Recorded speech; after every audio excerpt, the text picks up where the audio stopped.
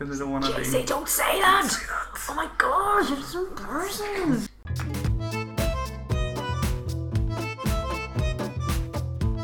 Hello there, friends, and welcome to the first episode of a podcast called Know You Better.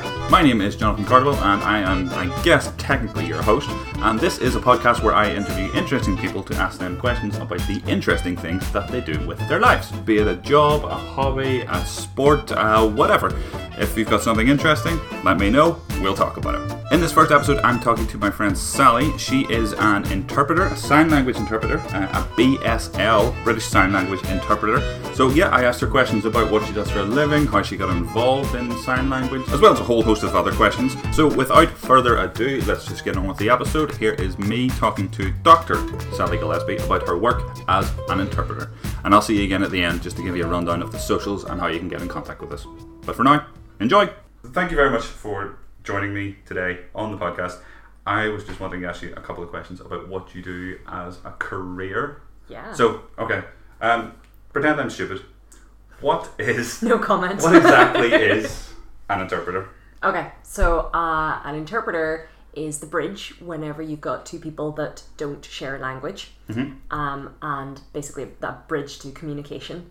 So I'm specifically a sign language interpreter, even more specifically a British Sign Language interpreter, and I communicate between people who use British Sign Language and people who use English. Okay, very good. I was wanting to know what made you want to do this as a career, or what was the first sort of inkling that this is something you would like to do? Okay, so basically I was terrible at all other languages. Okay. And combined that with a real stubbornness that I was going to learn a language. Okay. Because I tried French and I was okay.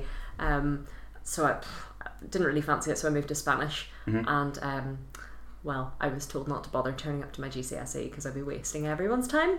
Oh, wow, okay. For the record, I did turn up and I got a C. That's alright, that's a pass. But, I was delighted. Yeah. But I knew it wasn't really going to be anything more than a GCSE at that point. Okay. So when I was still at school, I decided to try something completely different, but still trying to get a language, because I feel like languages are so important. Yes. And I love the idea of being bilingual. Just seemed like learning a language was my barrier at that point. Yeah. So when I was at school, when I was doing my ASs, I also signed up to a sign language course for a bit of crack. Yeah. Because of where I lived in the country, that was going to be a British Sign Language course.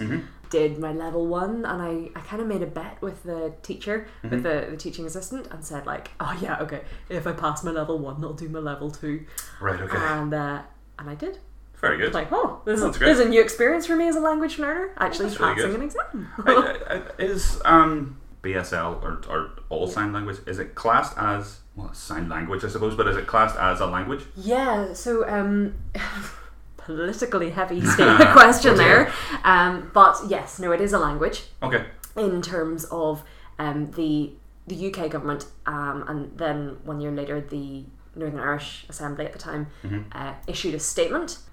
So you'll probably want to fact check this, but I believe it was 2003 in the UK and 2004 in Northern Ireland, where there was basically a public statement made by the governments to say that nope, BSL and ISL are official languages, but that was the end of it. That was the end of recognition as such. Okay. So now that it's seen as an official language, because up until that point it wasn't. Right. It was a gesture system, like it was a means of communication for a disabled population, and there's plenty of research, but it wasn't officially recognised by any state in that sense by the government. But we don't have a BSL Act or a Language Act, other than in Scotland, where they more recently, I'm not even going to guess what year it was because I know I'll get it wrong, but there's now a BSL Act in Scotland, and until just before the Assembly collapsed, there was a huge amount of progress being made in Northern Ireland to establish a BSL-ISL Act, which was going to be amazing, and it was going to enshrine deaf sign language users' rights in law, so rights to be able to go to your doctor and use that language, or rights to request in work that you're allowed to use an interpreter, because at the moment that right only kicks in the legal domain. So when you're in court, you have the right to an interpreter. Okay.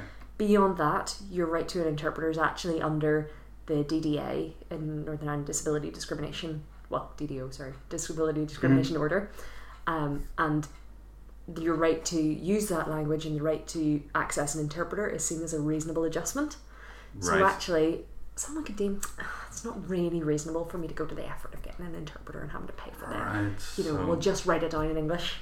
Right, and so it's kind of at the discretion of whoever the higher ups are. Yeah, whoever decides what's reasonable. Right. Okay. That seems public crazy. health, the Health and Social Care Board have decided no. If you're deaf and you go to your doctor, you will have the right to an interpreter. Okay. But that's not a right that's enshrined in law. That's a policy level. Right. Oh wow. Yeah. We got deep into the politics there. I didn't mean to. Sorry. I got very passionate. No, it's perfect. We'll go back to the slightly easier questions. Okay, cool. So you said you started in school. Yes. Was that a school course or was that outside school? No, it was outside. So I went to college just one evening a week. Alongside it, just to see if I could actually learn a language, and turns out I could. So that's been. I'm not going to give anything away, but that's since school. That's been a few years now. Does it? Because you've been doing it for so long, does it become second nature? Like, as I'm speaking now, could you just rattle that off? Yes. So you could? Yeah, absolutely. Wow. Okay. I mean, it wouldn't make a great podcast, to be honest. But that's... No, for sure, I could... because I am bilingual, so it's near native fluency.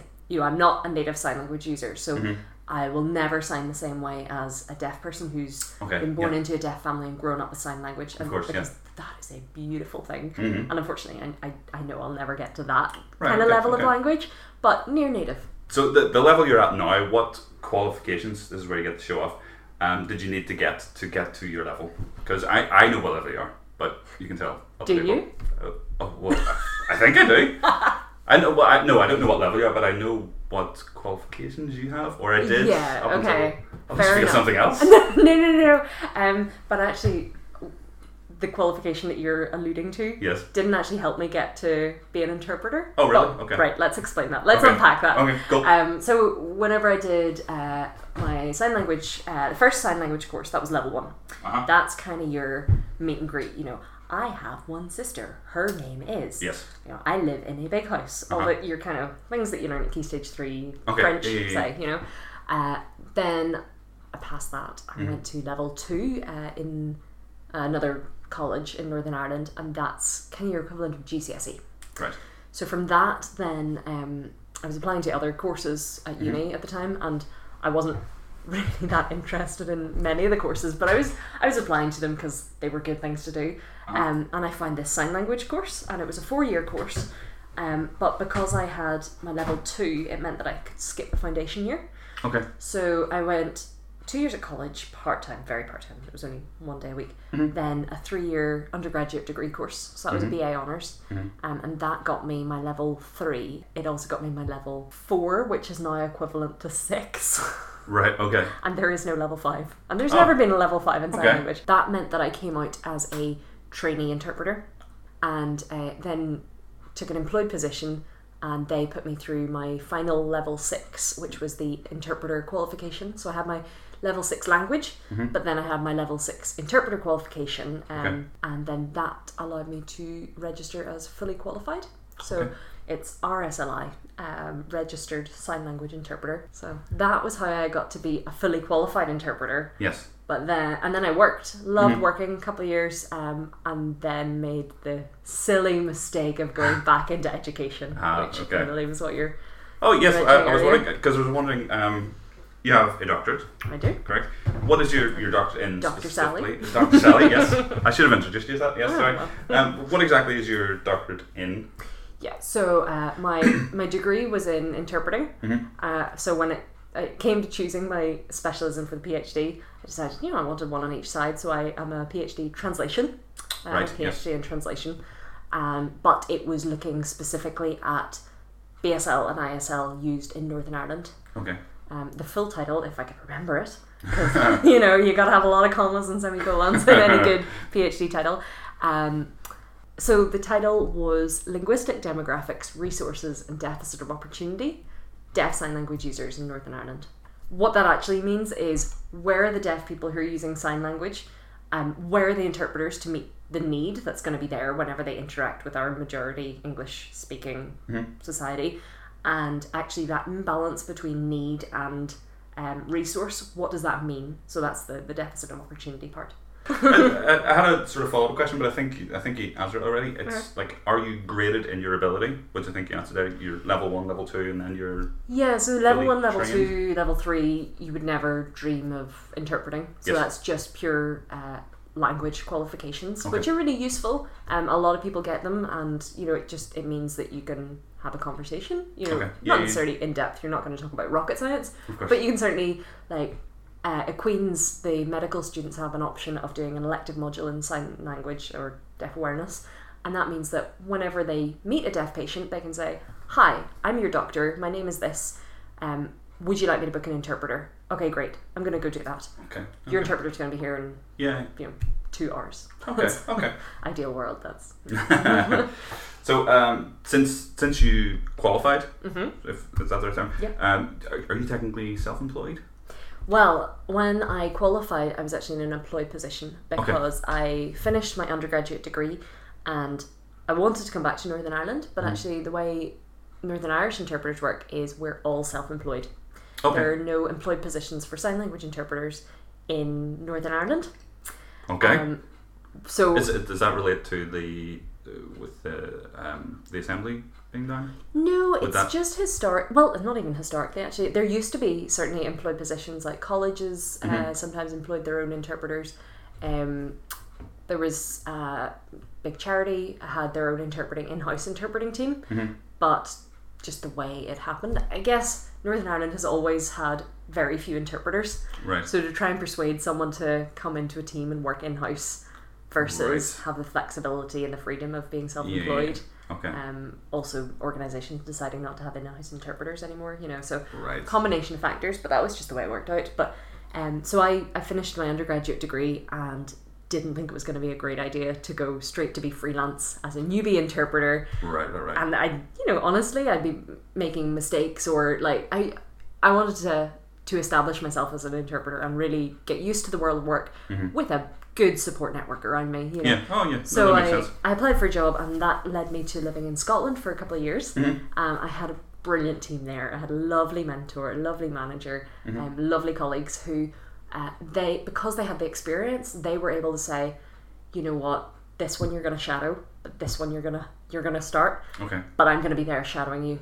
So if you're not quite getting things across, or if you come stuck, we're going to be there." Okay. And then they would put me through extra training, and then it was through that organisation that I got my qualification to get me fully qualified. Okay. You mentioned something there about there not being a huge amount of interpreters in Northern Ireland. Well, it's just basically, are there a lot? I mean, has the number increased in, say, the last 5 or 10 years of the amount of interpreters in the country? Yeah, absolutely, 100%. But we're still not there yet. We're still not at capacity. Is it more of a? This is a bad analogy, but there's a push for more accessibility for, say, wheelchair users. Is it kind of like inclusivity almost? Yeah, no, definitely. People are making. I think their services and particularly councils are taking note of accessibility in more than just physical disability. So there's greater awareness of sensory disability strategies. Okay. And sensory access for sensory disabilities. So and also invisible disabilities, which I would class deafness as one. I think there's certainly a drive towards more accessibility, and sign language is certainly there. It helps that there's a lot of motivation. There's a lot of people crying out for it, and that was key to getting as far as we did through the consultation process before Stormont collapsed. But there was certainly people taking notice, and actually at that point it was the first consultation that had got support from every single party. Every single party in Northern Ireland. Oh wow! So it was not a typical political kind of bill going forward. Wow. So it was just support from everywhere, and then the Assembly went, and we are where we are now. I feel like I digressed on that question. No. What was the original question? We're back to politics again. It's fine. Oh no. So again, this is maybe related to do with inclusivity, but do companies, as far as you know, has it been implemented as part of their policy to have if necessary, someone to come in and interpret if someone requires it? Yeah, certainly there are some organisations that is their policy. One of the, I would say the best examples, the example that I'm most proud of is Belfast City Council. Because I'm a resident of Belfast City Council, so I can say, they're doing it right. Good, that's good. So recently they created 2 jobs for language officers. One for Irish language. Turns out it was a guy that I did my PhD with. Very good. So that was great to see him actually using his was in Irish. And then another for, and again, fact check this because I know I'm going to forget a language, but basically sign language, Ulster Scots sign language, and then there's a list of communication as well. So I think it's basically other languages. But the fact that they have an officer who it's in their job title is to be concerned about, right, how do we make Belfast accessible for these language groups, and one of those language groups that he's responsible for is BSL. That's incredible. I don't know really any other council that apart from maybe Scotland where it's law, and that's there in Scotland actually they do have written into the BSL Act, each company, each organisation has to have a BSL policy, BSL accessibility policy. So that's something that we could have if we had a law. But unfortunately we don't have an assembly to pass that law yet. So I saw on Twitter recently that you were signing at Belfast Pride. Yeah, is that right? They were really sweet. At the end of Pride they tweeted a photo of me and my colleague saying thanks so much for interpreting. So they are really keen as a organisation. They're very keen on accessibility. They it's not just Belfast Pride, like the parade, but they also had another couple of events through Pride Week that they felt it was important to make accessible. That's good. So that's fantastic. It was a lovely example, and it worked really nicely, and it meant that people could just come along to an event, and it was accessible. A lot of places you'll see events like that advertised, and they'll say at the bottom in small print, if you have any accessibility requirements, let us know. And that's fair enough, because you don't want to book an interpreter for every single event, especially when there's so few of us, and then potentially no one will turn up. But for an event like Pride, where there's just so many people from across the province and beyond coming to it, just to have it as standard was a really nice touch. I remember you saying I can't remember when it was, but that you had signed a gig, like a concert. Yeah. Okay. How does that work? Okay, there's some brilliant videos online of interpreters working at Glastonbury. Yes, I've seen one of those. And they, those guys just have it nailed. But yes, I do occasionally work at cultural events like that. So whether it's music, concerts, or plays, or musical theatre, or whatever it is, that is something I do. So generally with that, you need the script. You need the set list one of my in questions advance as well. if you're to have any hope. Or you need to be a total fangirl and know it inside out. Of course. Yeah, I had one of my questions here is like, how much prep do you need to do before a job like that? Or can you just wing it? Yeah, no. That is an easy question. Okay. No, you do not wing it. Okay. That to do a really good job, you need to know what they're saying, what they're going to say at least, but then you also know when they're going to say it in terms of the music. But also, what is that music saying? So it's not just the English. If you were to give the English translation, that would be kind of a very plain way of interpreting it. But when you go to a music concert, you're not going just for the lyrics. You're going for the full experience. Right, okay. So you want to know when the guitar solo's going. You want to know when everything drops out and it's just the drums. You want to access everything. Yeah, of course. That makes perfect sense. But yeah, because actually when I go to concerts, I don't kind of care about the lyrics. No, it's the feel. Wow, okay. So that's why you don't wing it. Yeah. Oh yeah. Of course. And again, not to put you on the spot, but how would you get that across? It's always a balance. I've got to make a lot of decisions in absolutely no time. Okay. So I've got to decide whether in that very instant, is it more important that they know what the message is? Is it more important that they know that there's a harmony being sung? Oh, wow. Do they want to know that the drum beat's really kicking in? Do they want to know that there's a flute that's just coming, or a tin whistle or something concert assistant, bizarre? I know, exactly. So because I've only got one set of hands, right? Yeah. And maybe a slightly more mundane example, but team meetings or meetings where there's a lot of discussion going on, I will always say to the chair, please make sure only one person speaks at a time. Okay. Because naturally we will speak over each other. We will say, you'll be finishing off your sentence when I'm coming in with something else. Yeah. For an interpreter with one set of hands, I'm not going to be able to have that coming across. Yeah. I can be one voice at a time. So in the sense of concerts, I've got to decide what's more important. Right. Now, one of the beautiful weird things about BSL that I absolutely adore is that unlike English, which is linear in that you say a word and then another word and then another word, in sign language you can build up pictures. So you can use the space in front of you to establish something over here and then something over here, and then you can show how they move together to interact. So I can establish like the drums on my right hand side and the singer, the main singer on this side, and then the harmonies kind of behind them. So then I can very quickly show how they're all interacting and go drums, drums, drums, harmony singing. Now we're back to this. This is the English coming through, and bang, bang, bang, we're back on drums. Oh, okay. No idea how listeners are going to understand that without the gestures that I was just making, but hey, good luck.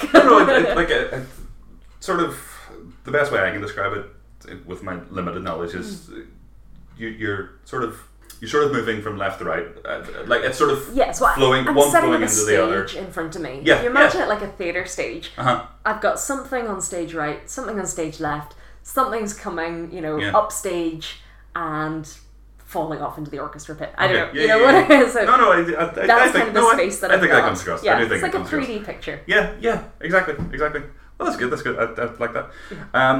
I'm going to get into slightly sillier questions now. Don't worry, no, we're not getting too serious. This is probably naive of me. Why are there different variations on sign language from language to language? Yeah. Okay. So, like the difference between BSL, ISL, ASL? Is it American? Yeah. Just American sign language? Yeah. In my head, again, naive, sorry, but I thought it could almost be universal in a way. Yeah. This is a bad question. No.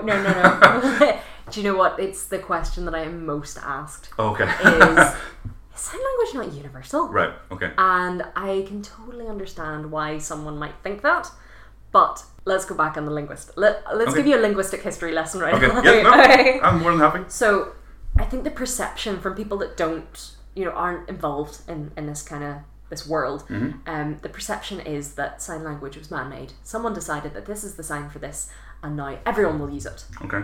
But that's not natural language, and the languages that we use are all natural language. So if someone says, well, wouldn't it make more sense if sign language was universal? Say, okay, well, wouldn't it make more sense if we spoke Mandarin? Because, there's a lot of people in China that speak it. That's a very good point. so it's not an artificial construct. Sign languages are natural languages the way spoken languages are. Okay, so that's the first point that you need to understand. Okay. The second point is language contact. So whenever someone speaks one language, they meet someone who speaks a different language, they meet, they interact, and they establish kind of understandable communication. And that's how language is standardized. So in way back in history, people would be using different communication, different dialects across even the UK, but certainly across, I don't know, probably most stick with the UK anyway. So different regions would have different dialects, but then as language contact happened, then language standardization happened along with that, and now we have in the UK standard English, basically. As standard as it is. Yes. But that happened much earlier in history than it did for sign language, because of the invention of letter writing, because of the phone, because of broadcasts on Sky TV around the world. So basically people were writing letters to Australia, whereas to have language contact and language standardization in sign language, they would have to get on a boat and go over 6 months or however long it took to get to Australia. Yes. And then have language contact, and then actually language standardization probably wouldn't have happened because it wouldn't have been the reverse journey, and so that's Okay, that's fantastic. That's a great answer. I would say it wasn't until the invention of the VHS that really language could be sent across the world. In terms of sign language, you could record yourself on VHS, put it in the post, and send it to America. But up until that point, language standardization didn't happen. But what we've seen in recent years is webcams, video messaging, video calling, and suddenly just the communication for deaf people has exploded in that sense. So I'm intrigued to see linguistically what happens over the next 100 years. Again, I never thought about that. Technology has actually made for a really exciting time. That's brilliant. I love that answer so much. That's so good. Related to the standard English, well, maybe not, but how does an interpreter incorporate changes in language and say even slang? So for neologisms in the English language, that's a really fixed thing, because a new company will be set up and they will declare that they will be called Facebook, and now Facebook becomes a word in the English language. In sign language, it's unlikely that a new organisation will say, and also this is our sign. So actually it's over to the deaf community, and that's where linguistic theorists will really get very into this, but you'll see different signs emerging, then almost kind of fighting it out, and then one dominant sign will win overall. So when microwaves were invented, suddenly there were like 3, 4, probably more, only 3 or 4 that I know, signs for microwave. Right, okay.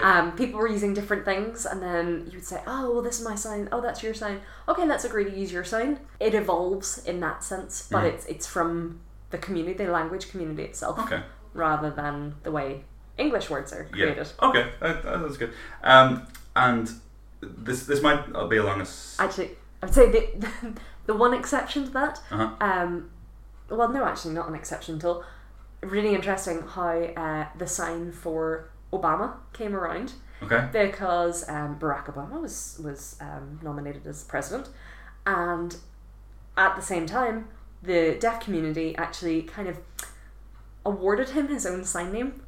And so there was, I wasn't in America at the time, I wasn't in those circles, but there was a real kind of generating what that sign would be, and then an agreement, and then a declaration of, Obama, this is your name in ASL. So, and it's a lovely sign. It's O, as you would imagine, an O hand shape, and then kind of high five with your thumb tucked in. But then it does this lovely flick where your fingers go from pointing straight up to pointing across, and that's to represent the American flag, the stripes in the American flag. Wow, okay. So you go from vertical fingers to horizontal fingers with this lovely little swish of the OB for Obama, and then a flick to the American flag with the stripes.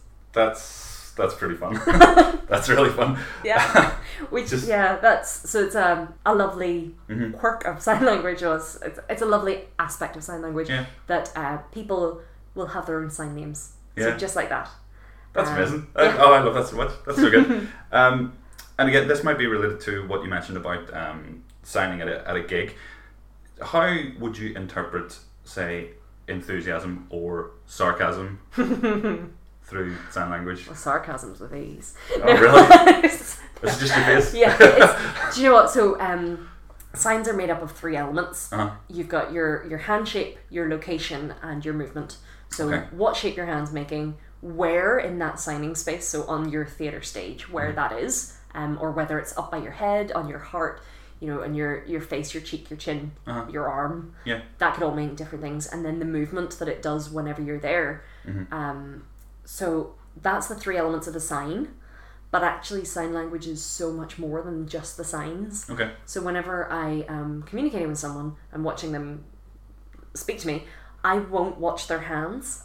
Right. Which is an odd thing whenever you start to just learn the sign language, because you're fixated on their hands and you're thinking, what's the next letter going to be? What's the next sign going to be? But sign language uses everything from your hips to the top of your head. Okay. It uses your shoulders. It's if you lean in, if you lean back, if you tilt your head slightly. Oh my goodness, okay. And then all of your facial expressions. So facial expressions are known as non-manual features. Okay. Because your manual features are the signs that you're making with your hands. So the non-manual features will give an awful lot of information, So it's how you modulate a sign. Mm-hmm. In English, we could say, I work hard, I work slowly, but all those adverbs mm-hmm. are incorporated into the sign and how I do it. Right. So I could do the sign for work, mm-hmm. or if I kind of puff my cheeks out and exhale while doing it, that's working really hard. Right, or okay. if I slow the sign down and I'm kind of just like, my shoulders are down, I'm not really showing it on my face. Okay. That's kind of working lazily. Uh-huh. So it's how you change okay. the same sign, so it's the same hand shape, the same movement, the same location. Yeah. But I'm using everything else to explain how I'm doing it. My only experience of sign language was the people in the bottom corner of the TV. Oh yeah. Signing. But now that you've said that thing about like their facial expressions or mm-hmm. how they would modulate what they were doing, mm-hmm. it's like, do you sort of remember that kind of thing? Absolutely. Like especially when you mentioned like the puffing the cheeks out. Yeah. So like nature documentaries and stuff like that. Yeah, exactly. Yeah. Because how are you going to describe in sign language what that bird sounds like when it's shrieking at the top of its voice from the middle of the rainforest, other than to show it on your face? There's nothing that my hands can do to show that. But how my shoulders are going up, I'm getting tense, and I'm going, I'm going red in the face, and that's how I'm going to show it. Yeah. There's a running joke with a colleague of mine in Edinburgh mm-hmm. that you can never take a good photo of a working interpreter. It is impossible, because my goodness, at that point, someone's going to have their cheeks puffed. Someone is going to look like they are so unimpressed because they're retelling a story about how someone was unimpressed. So interpreters get really bad photos taken of them. You mentioned the interpreter at Glastonbury before. Mm-hmm. Like, I'm sure you take a still from any point of that. She just looks like she's kind of at a rave. She looks badass. No, she looks brilliant. But no, absolutely. If you didn't know, if you just sort of glanced, you'd be like, yeah, absolutely. She's having a really good time.